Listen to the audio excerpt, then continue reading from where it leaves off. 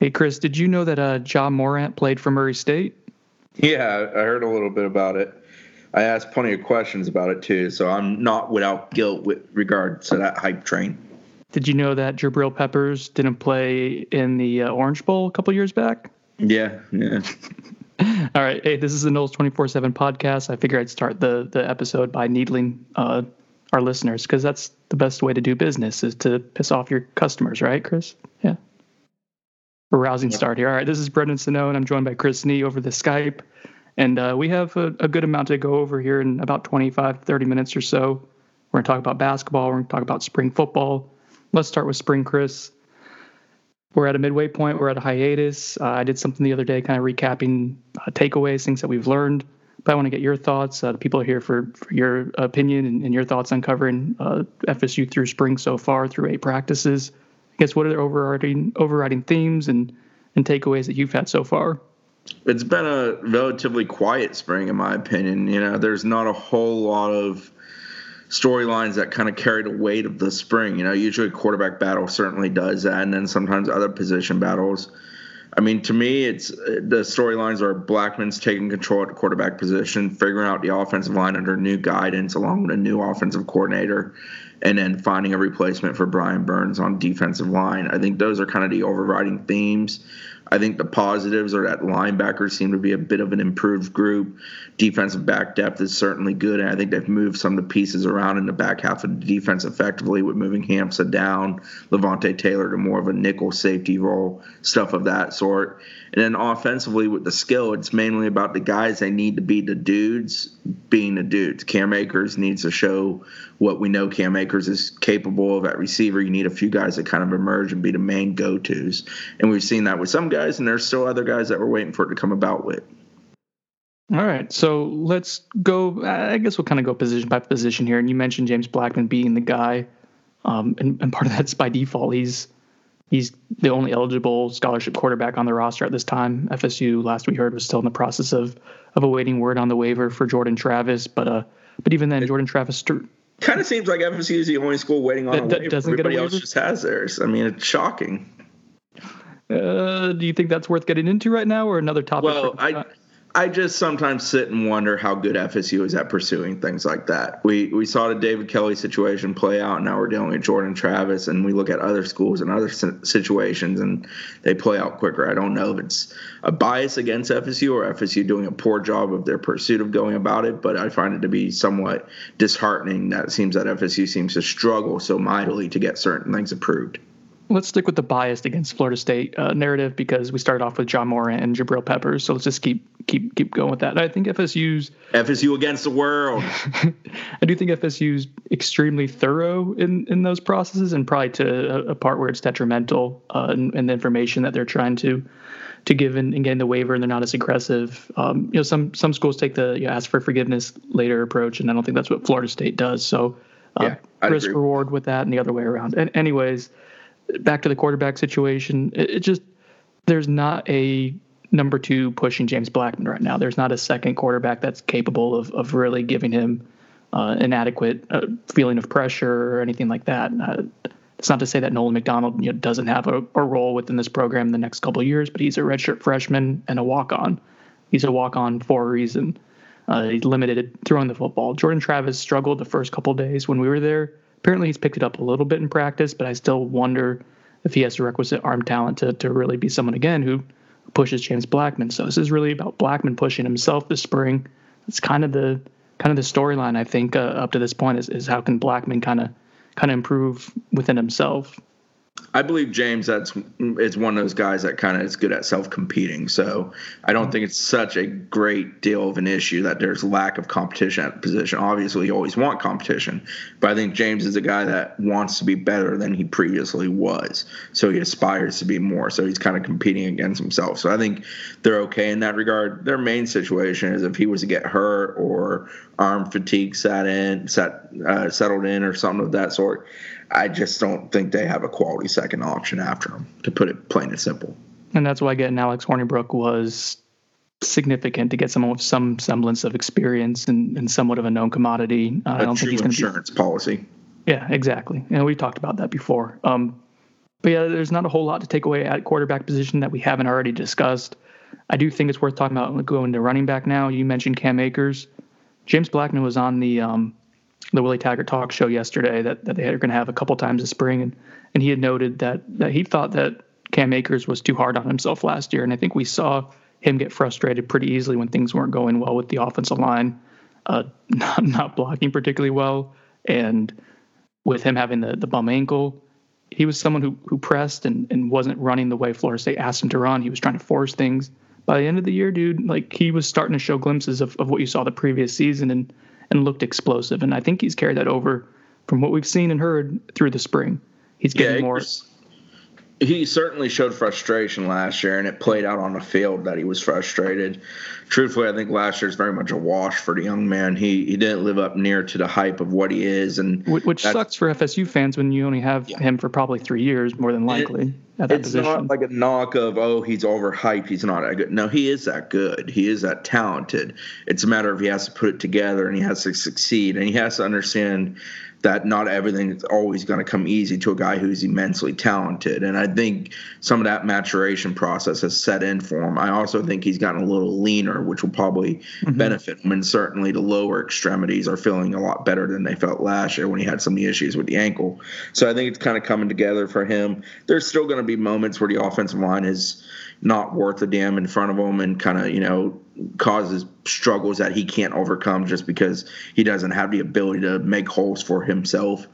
But I think he'll handle that better than he did last year. I think he let last year kind of become one of those things where it started rolling downhill and he never knew how to halt it or stop it or, about face and turn it around. He didn't handle it well. And that's, for a guy who's immensely talented and insanely capable of being great individually speaking, that's one of those things I think comes with time. You don't just instantaneously go from being the dude in high school and having a really good freshman year to having such a poor second year where you just understand how to handle it when it goes bad. And I think Cam had to learn that with self-reflection and dealing with his coaches and preparing for what will be hopefully a good junior campaign for the young man. Yeah, he's someone, and I think he has more or less admitted this, that he didn't do well with that adversity last year, again, regardless whether it was injury, whether it was not fitting within the scheme, whether it was the offensive line being poor in front of him. And this is someone who every single step of his career up to that point, Chris, had been successful. He was considered maybe the best player ever to come out of Mississippi, or one of, he was a legend and someone who was well regarded, back even to when he was in middle school and considered, prolific and prodigious in that sense. So that's something you had to learn. You didn't mention leaner, and I think that's worth mentioning too. Is he has looked a little bit more explosive from the few times we've gotten to see him this spring. He looks a little bit thinner, and I think that's serving him well right now. Maybe that's a better fit for what they want within the scheme, where you're playing more in space. But he does look a little bit quicker. He's actually participating in the Knowles drills, which I think is encouraging because they were trying to limit him last year. Get him more at bats in that sense, and I think that's good because you need him to be the leader by example there. So the way he's carrying himself on the field too, it reminds me of what he was like, prior to kickoff of last year. As a freshman, who's a relatively happy-go-lucky dude who's a good teammate, tries to be a good leader, makes an effort to be a leader. And that went away during the season last year. He looked downright miserable by the midway point of last season. And I think it was just a piling on effect for him where he didn't know how to handle it. It's good to see him back in a, good headspace because he's obviously a kid that if this team's going to have success, he's going to be a big part of it offensively. Yeah, I think it's easy to forget that when he was a freshman, he was holding court at practice. Veterans would kind of flock to him and would gravitate towards him. He had that kind of personality. I think that's always who he's kind of been. In many ways embodied what we saw last year at Florida State, which was the high expectations, a ton of hype. And then Virginia Tech game happens, you get punched in the mouth, and everyone just looked lost and sad and mopey, and Akers, I think, kind of embodied that. But anyways, let's move on to wide receivers. I think for me, the two big takeaways, Tamarian Terry looks like exactly what we thought he was based on what we saw last season. And I think the next two guys in line that are going to probably be the go-tos this year are going to be the two slot receivers. That's Keyshawn Helton and DJ Matthews. Yeah, and I'm interested who steps up beyond those guys. I want to see if Trayshawn Harrison becomes that dude, if Keith Gavin finally puts something together on the field for a season, or, maybe a Jordan Young emerges. He's a guy that's had a couple flashes during preseason here, or I'm sorry, the spring here. So I'm very interested in that. But with Terry, people ask, well, is it a good thing that he looks so good against FSU's DBs? Nah, Tamorian is just that good. He makes big plays consistently, and him and Blackman have an excellent chemistry, and it exudes itself on the field when they're out there practicing and playing. So I think he's set for a massive year, and he's a guy that can really help open up the offense because he is such a vertical threat. So, yeah, I feel confident about him. And then, kind of the swing to tight ends, but still at the same time a receiver. Cam McDonald's a guy who I think is going to have an impact on the passing game, and he's almost viewed as a receiver more so than a tight end in some ways. And I think he kind of will open up the middle for them some and give them that big target, especially on a short yardage, late downs, like a 3rd down and 5 type situation. He's the kind of guy that can sit down the middle and give them an option, or even stretch the field and loosen up the middle for something underneath. So I think he's a big piece of the passing game when we're talking receivers and guys getting downfield. And I think Trey McKitty is trying to put it together. We see some days where he's really good, some days where he drops it, does things that are slightly disappointing. But it's clear that McKitty is trying to come through with kind of that money year in that role. But I think McDonald's a guy that's really emerged as another big receiving option for him. And I think we touched on it before, but McDonald's someone they move around in practice. Like, he'll be with the receivers in some individual drills, and he'll be doing blocking stuff with the tight ends and others, and he'll move back and forth. So I think that's a decent indication of how they plan to use him, if not immediately, at least down the road too. So, all right, offensive line. Chris, you and I spent a ton of time talking about that on the last pod we had together 2 weeks ago. So not a ton to go back over. I do think that this spring has been a ton about trying to reinstill confidence. It's funny, like, you see the GAs and some of the staffers are just cheering on every single rep the offensive line does. This is about building them up right now. And the linemen have said that Randy Clements has been ultra positive and just pretty relaxed and easygoing. I mean, not that he's lackadaisical there, but he's about emphasizing the positive and moving off the negative pretty quickly, correcting and getting it through. Yeah. That's the big takeaway for me, is that this is about confidence right now. I think the gassing him up thing is no more evident than with Juwan Williams. Yeah. Juwan's one of those guys that he still loses some reps really badly, but he's also won more reps this spring than we saw him win all of during the season, preseason, in practice setting. And when he does, they celebrate it like it's New Year's Day. I mean, they're clearly trying to instill some level of confidence into that guy. And he's a guy that doesn't seem to have an engine that just revs automatically. Some guys are competitive. Bavion Johnson is emotionally invested in playing offensive line. You don't see that with Juwan Williams quite as much. And I think it's just simply personality. I don't think it's a matter of not wanting to or not being engaged. I think he just doesn't outwardly show it. I feel like they're trying to kind of force that out of Juwan, trying to get him fired up about being a better football player more consistently. And, they're going to keep trying to tap that well and get some oil out of it, and we'll see if it actually works out. I think the biggest thing with the O-line to me is that you're starting to see moments with Jalen Goss and Chaz Neal as tackles and Christian Armstrong some on the interior of those young guys giving you a little something and maybe being able to help, not necessarily immediately, but down the road, having some value to the roster.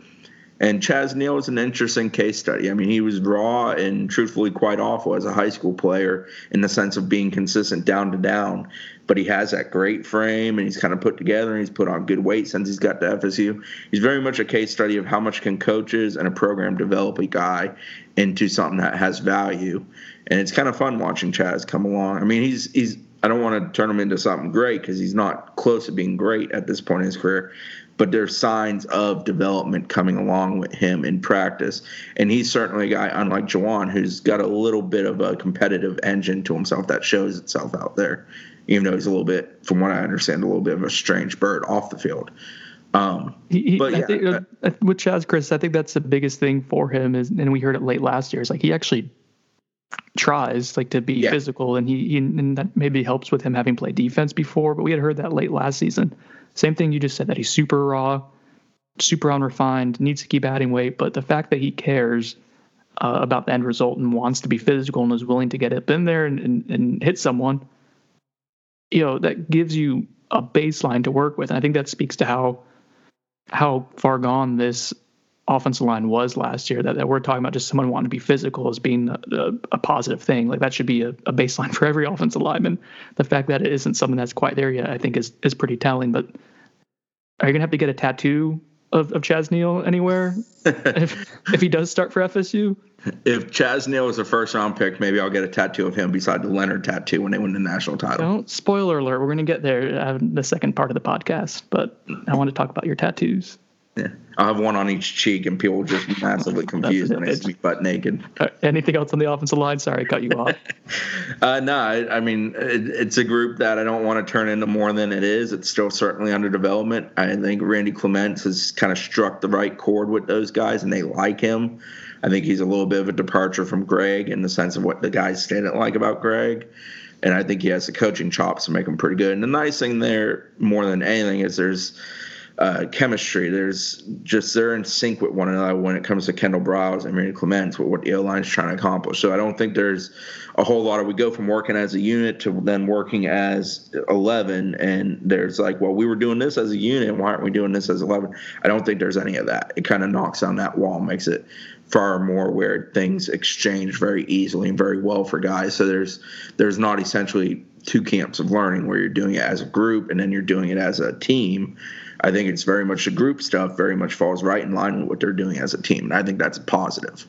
And that's something I don't think we had a great grasp. There was that much of a disconnect within the offense in terms of installing it until middle to late part of last season.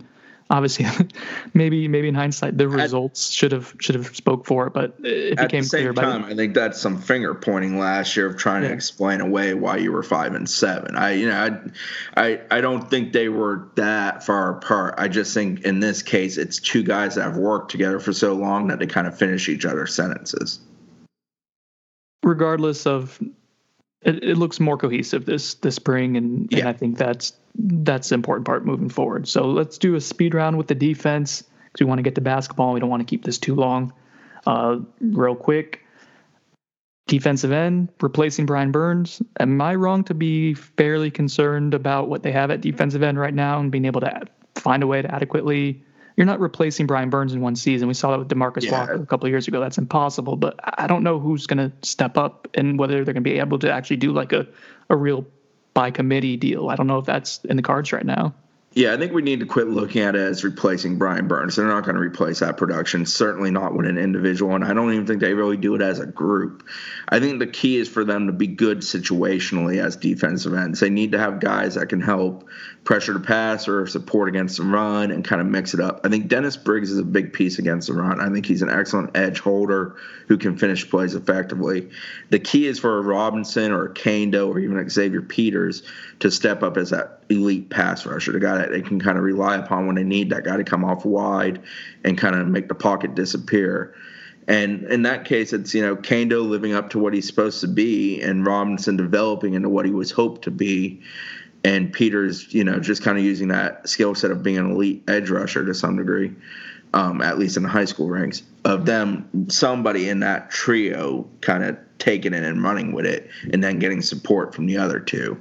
And it would be very nice if, say Kando emerges in that sense and you can move Robinson over the other side as your more primary down lineman, and then bring Briggs in for the run support. Finding the right mix, the right combo, I think is the most important thing. But I agree that there's not a reason right now to say, oh, man, they're kind of, clicking and it's working well. I think there's improvements being made. I think there's a clear-cut 4 guys that they're going to lean upon. It's just a matter of, I think another guy needs to really emerge as being the capable elite player they need at that position. I think Briggs is a guy who we know is certainly going to be consistent and that you can rely upon. I just don't know if he's got the complete game as a defensive end to be the elite guy they need. I think it needs to be Kando more than anybody or Robinson, but I think Kando is the main piece of that puzzle. Yeah, now or never time for Robinson and Kando. I mean, at this point in their careers, Robinson's a redshirt junior and Kando's a true junior. So they're beyond the halfway point of their college careers. It's time for those guys. They're going to have every opportunity this year, but they have to do it. All right, defensive line, our defensive tackles. Marvin Wilson's really, really, really good. We knew that. Corey Durden projected to be the starter. Going to be interested to see how he does with more at-bats, more reps. I love Durden. Yeah. I think Durden's got one of the best motors on the entire damn team. I mean, the dude, he breeds it. He plays hard. He wants it. I think him beside Wilson's a really nice combo. There might be some plays where he gets washed out of against bigger guys and stuff. It might happen here and there. But in general, I feel very confident in what Corey Durden brings to the line as a whole. Yeah, I just want to see, and this isn't even a knock, it's just a not known is what happens when you go from being a rotational guy where the energy is really, really helpful and you're getting to go against guys when they're a little bit more fatigued versus now you have to do it every single down. That remains to be seen. We have Robert Cooper coming off the bench, and I think we all know what he can do and really like what he showed as a freshman. But again, bigger role he's stepping into, more reps. How's fatigue going to be? Same thing with Durden. Even same thing with Marv. Like all these guys are taking another step up in terms of how they're going to be used this year. So that's going to be interesting to watch. Yep. Linebackers, you mentioned them in the open. I think the floor is much better, right, Chris? Yeah, I think the depth is better. I think the basic, what they bring to the table is better. I think McCray is a guy that can contribute immediately as a freshman. I think moving Hamsah down into the star role with them has been an improvement as a whole for that group. The three guys you leaned on a lot last year bring to the table. Truthfully, still don't see much from Adonis Thomas or Josh Brown from a practice setting, so I'm not really expecting much from either of them. I think Emmett Rice will be a nice addition, a guy that was very limited last year coming off an injury. I think he can club anyone with that I don't know how much longer he'll have the fake arm, but I think Emmett's a guy that can kind of add some spice to that position, be a true shoot it off the edge, come through a hole, hit the guy, kind of clean up, end the play kind of guy. I think Emmett brings some of that to that group, which is something they certainly lacked last year, the ability to just truly end plays. And then D-Jack's kind of the consistent go-to in the middle. And then Jaleel McCray is kind of I don't even want to say wild card, but I think he's someone who's going to work his way into some sort of significance this season based on what we've heard from him this spring. He's always around the ball, dude. Like for a true freshman who's only been here for a couple of weeks or months, I really like his upside. And McCray to me has kind of some of those would-be qualities of a guy that you can tell is very much like he's mentally prepared to contribute at this level. Like the competitive nature you need to have where you can put a bad play behind you and move on and compete and try to play. He has those qualities. So I don't think he's a guy that's going to be an emotional roller coaster if he's out there on the field where if he struggles or has issues that you're done. Like you can't run him out there the rest of the day. I don't think he's that type of guy. I think he's prepared to handle the ups and downs that comes with playing defense. All right, secondary real quick. Let's see. I think we both really like what we've seen from Asante Samuel Jr. If anything, he's kind of emerged as the dude in that secondary pretty quickly. How it's interesting how fast that's happened, but he's what he's been built to be coming in as a recruit. Kind of had to feel his way around a little bit last year, had some ups and downs, but I admired that he always remained consistent. Even if he had a bad rep, he'd come back out, never really back down. That's exactly what they wanted from him. That's what he's now showing in this spring, but he has more experience and he has more confidence, and that's enabling him to frankly talk a lot of trash. Which he loves doing. Yes, he's good at it. I think the key to the secondary is simply, one, a better pass rush consistently obviously helps the guys in the secondary, but more so than anything, it's a matter of that group not having just blown assignments. BAs can't happen. You got to have good safety play, which kind of went to hell last year for them, especially when Stanford moved the corner. Their safety play was quite atrocious. I think moving Levante back has helped kind of solidify that a little bit. I think when Jaden Lars Woodby is fully healthy, that will help that even further. Mm-hmm. I think they got a nice mix there. I love Akeem Dent at safety. I think he's an excellent center fielder type. He could easily play corner, but I think he's excellent at the safety role, especially with guys that he's working around. I think you got two corners that you can put on an island and feel comfortable with. So I think as a whole, the composition of that group is much better. And I think the confidence issues that came with last year, I think for the most part are gone. And it sounds like Levante has broken through that wall of last year where injuries and just poor play caught up to him, and he was sort of worthless on the back half of the season, in large part because he was not healthy in the back half of the season. Yeah, he ended up not playing after the Clemson game, I think. Anything you get out of him, I think, is going to be a plus at this point because we weren't sure if he was going to be back or not for a while. So if you get solid, consistent starting reps from him at safety, that that's a win. You mentioned Akeem Dent. Yeah, that he's what he's been built to be. He's what they've hyped him up to be, I think, so far. You can just tell the range he has, the instincts. He doesn't back down. He's willing to be physical. To steal one of your favorite cliches, he checks all the boxes. So, sure does. All right, guys, we're going to take a quick break here. I don't think we're going to have sponsors. Don't get too excited, Chris, but we're going to have a quick break to at least sponsor some other podcasts within the 24/7 network, and then we'll be right back to talk a little bit about basketball. All right, that was. I think we'll see how the magic of editing works, but maybe a smooth transition. We'll see how that goes. All right, Chris, basketball. Did you know that Ja Morant played this weekend? Yeah, I heard. It was very funny. I had quite a few friends. I had some family. I have a lot of family in Boston, so I had some family come down from Boston and some friends come into the area to try to go to games. And we're all sitting there thinking, a couple teams lose, the ticket market drives itself down because it's more flooded with tickets. That didn't happen. I think Morant was a huge reason why that didn't happen. It also didn't help that Purdue, Villanova were still in the tournament because both of them had a healthy amount of their fan base there, especially Villanova. Villanova fans travel, on par with some of the best in the country. So, how was Hartford, by the way? It's a cesspool. It's no offense to anybody with Hartford ties or that lives there, but I was born in Hartford. I have no interest in ever returning to Hartford, Connecticut, unless the Whalers come back. Dun, dun, dun, dun, dun, dun, dun, dun. Brass Bonanza. Excellent steakhouse called Max's there. I will shed a little love on that. All right, so you got steak, you got to watch basketball. No one's crying for you. All right, so let's go. Let's start with the Vermont game. We're going to work our way into Gonzaga, but we're going to do just a chronological your view of the weekend. The Vermont game was fairly dicey for a while. They gave them everything they wanted and then some for a good portion of that game. Well, I mean, it was basically a home game for Vermont, which was real nice of the NCAA to award the lower seed like that. Did you see Ben and Jerry in the stands? Yeah. Did you enjoy your Twitter feedback on that from folks? Yeah, I thought it was positive. Was it not? Yeah. Vermont goes 16 for 32 from deep. That's basically what keeps them in the game. FSU wins 76-69. They controlled it in the last quarter of that game. Terrence Mann kind of, in my opinion, was a bit passive in the first 20. He was excellent in the second half. He finished with 19 in that game. I thought he played very well.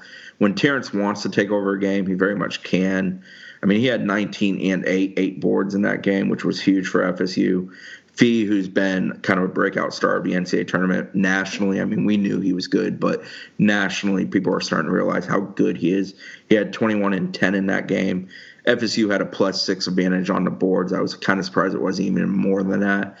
But I thought Vermont did a good job at first of taking away the lob game. I think FSU wanted to go in that game and do a lot of lobs early on, and Vermont simply didn't allow them to do that. Vermont also obviously hot from the perimeter. They only hit 7 of 21 shots from inside the three-point line, so 33%, but they hit 50% from beyond the arc, and that's really what kind of made it a game. But truthfully, FSU controlled the second half for the most part and very much had that game in hand down the stretch.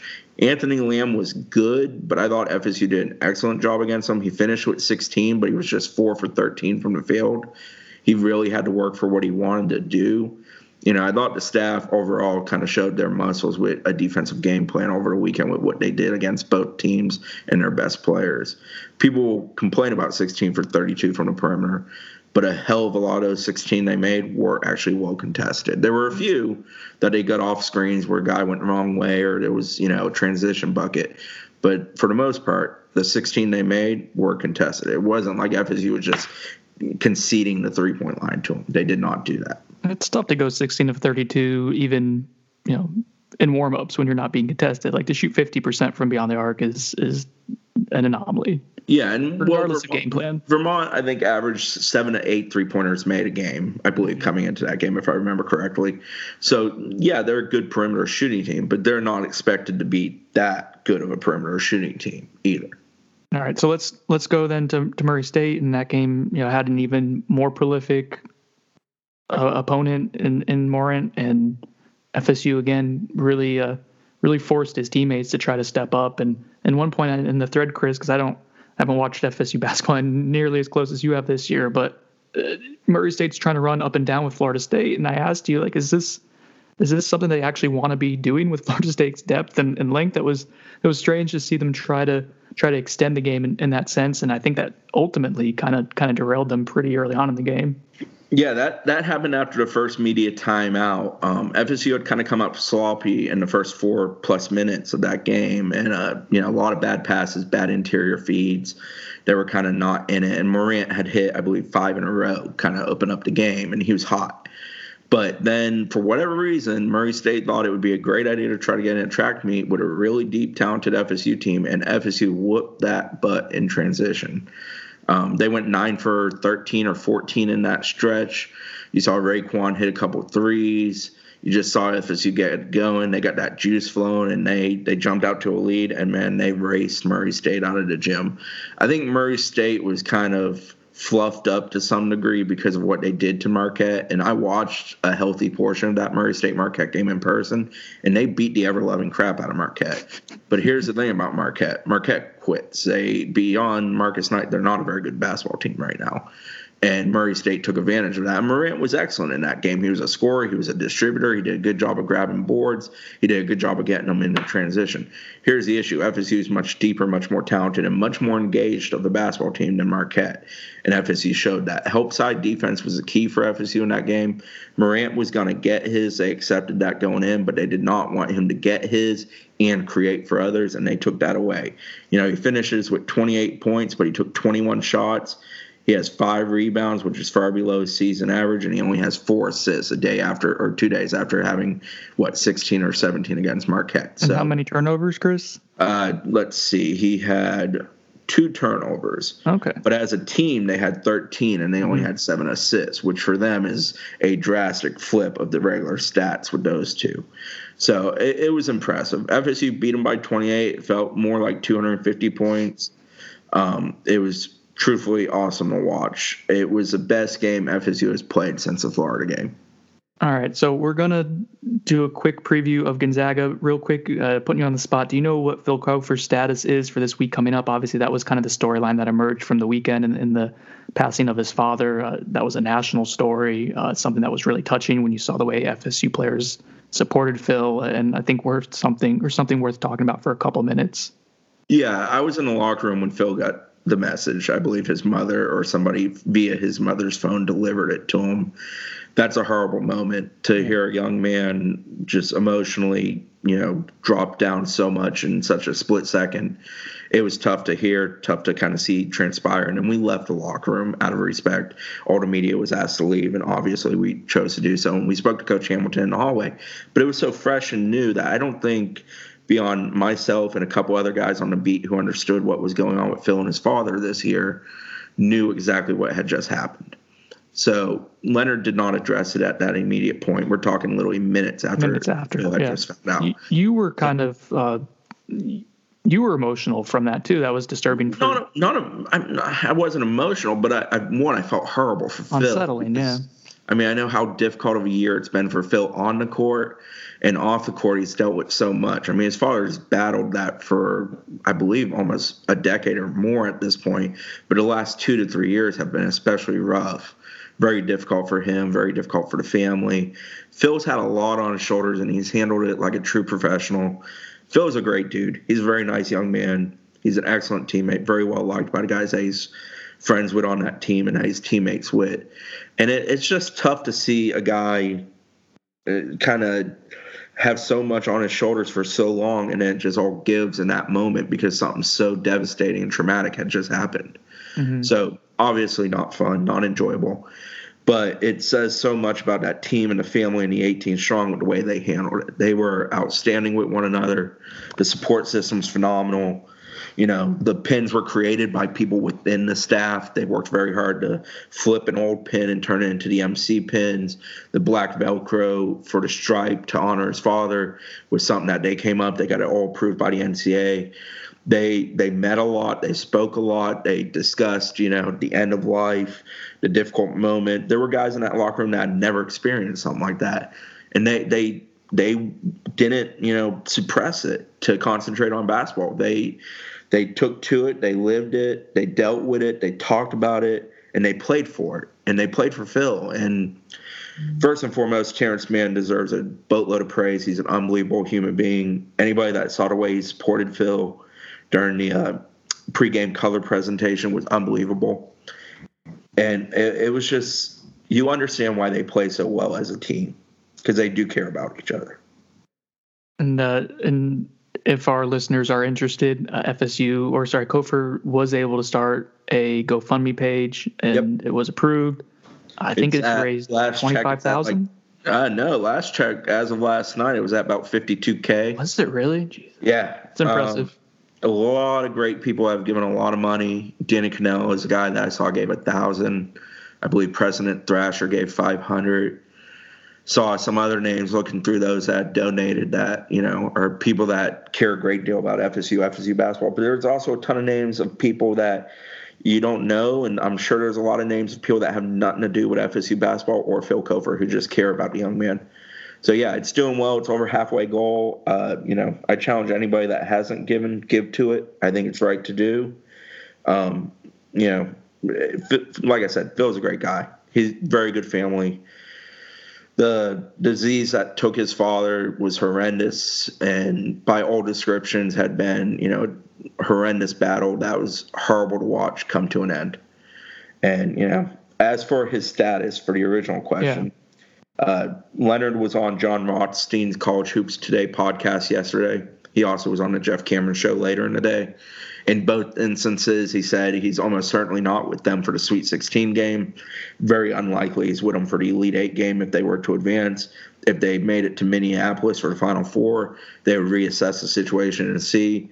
But Leonard, went out of his way to point out that we know where Phil is, Phil knows where we are, and we're both supporting each other in this situation. So, I think it's kind of be up to Phil to say when he's ready to definitely come back. But Coach C.Y. Shelton Young, assistant coach, and Leonard Hamilton flew back to Atlanta with Phil on Sunday morning and helped him get back to his mother for the funeral and arrangements and just dealing with the mourning process of all this. So, I think highly of FSU basketball and people involved with it. I was extremely impressed by them over the weekend with this. Not just what they did on the court, but by far how they handled off the court.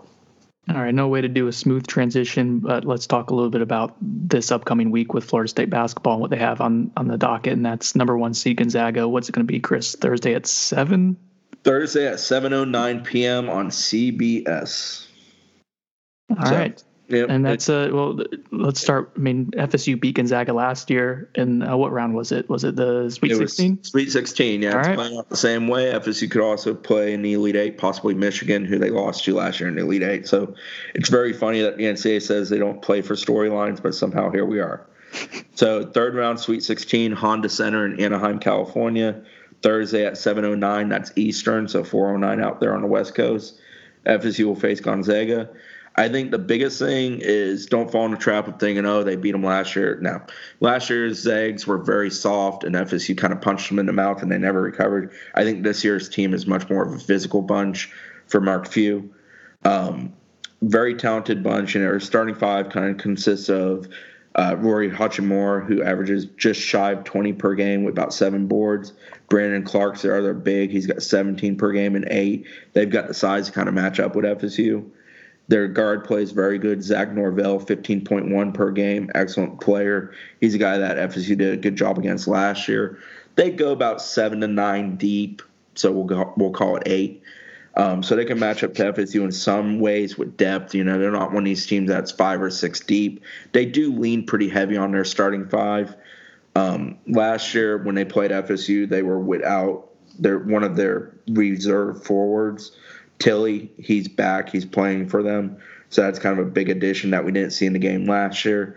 I think the key for FSU with facing this year's Zags is just to, one, obviously keep turnovers down. You can't give that kind of team extra possessions. But more than anything, effective around the boards, offensive boards, putbacks, do a good job of competing every single possession on both ends of the court. It's going to be a game you're probably going to have to grind out. I don't think either team can run the other out of the gym with the composition of the two teams, but I think it can be a heck of a game. I think the line right now is about 7 on the Zags. I would take FSU with that line all damn day. I don't think it's that kind of game. I mean, obviously, free throws can happen late, and it kind of changes the scoreboard. But just looking at the two teams, how they're composed, how they play, I think it can be a really, really tight game that's kind of swung by a possession or two at the end. Can we do I'll make a promise to you, Chris. If they win, we'll do a basketball specific podcast between that game and then the Elite Eight game. How about that? Yeah, I'm down. I'll be free out there on Friday. I fly out Wednesday to cover it, and I'll be there. I'll be with them until they're not playing basketball anymore, or I'm getting a tattoo. And that's the final thing I want to talk about before we wrap up. Is that going to happen? And for people who don't know, I think we talked about it last year on the podcast. Chris Nee will get a tattoo of Leonard Hamilton's face on one of his butt cheeks, which feels inherently disrespectful to both of you, to be honest. It's nice, smooth canvas. It is, and it's a lot of canvas too.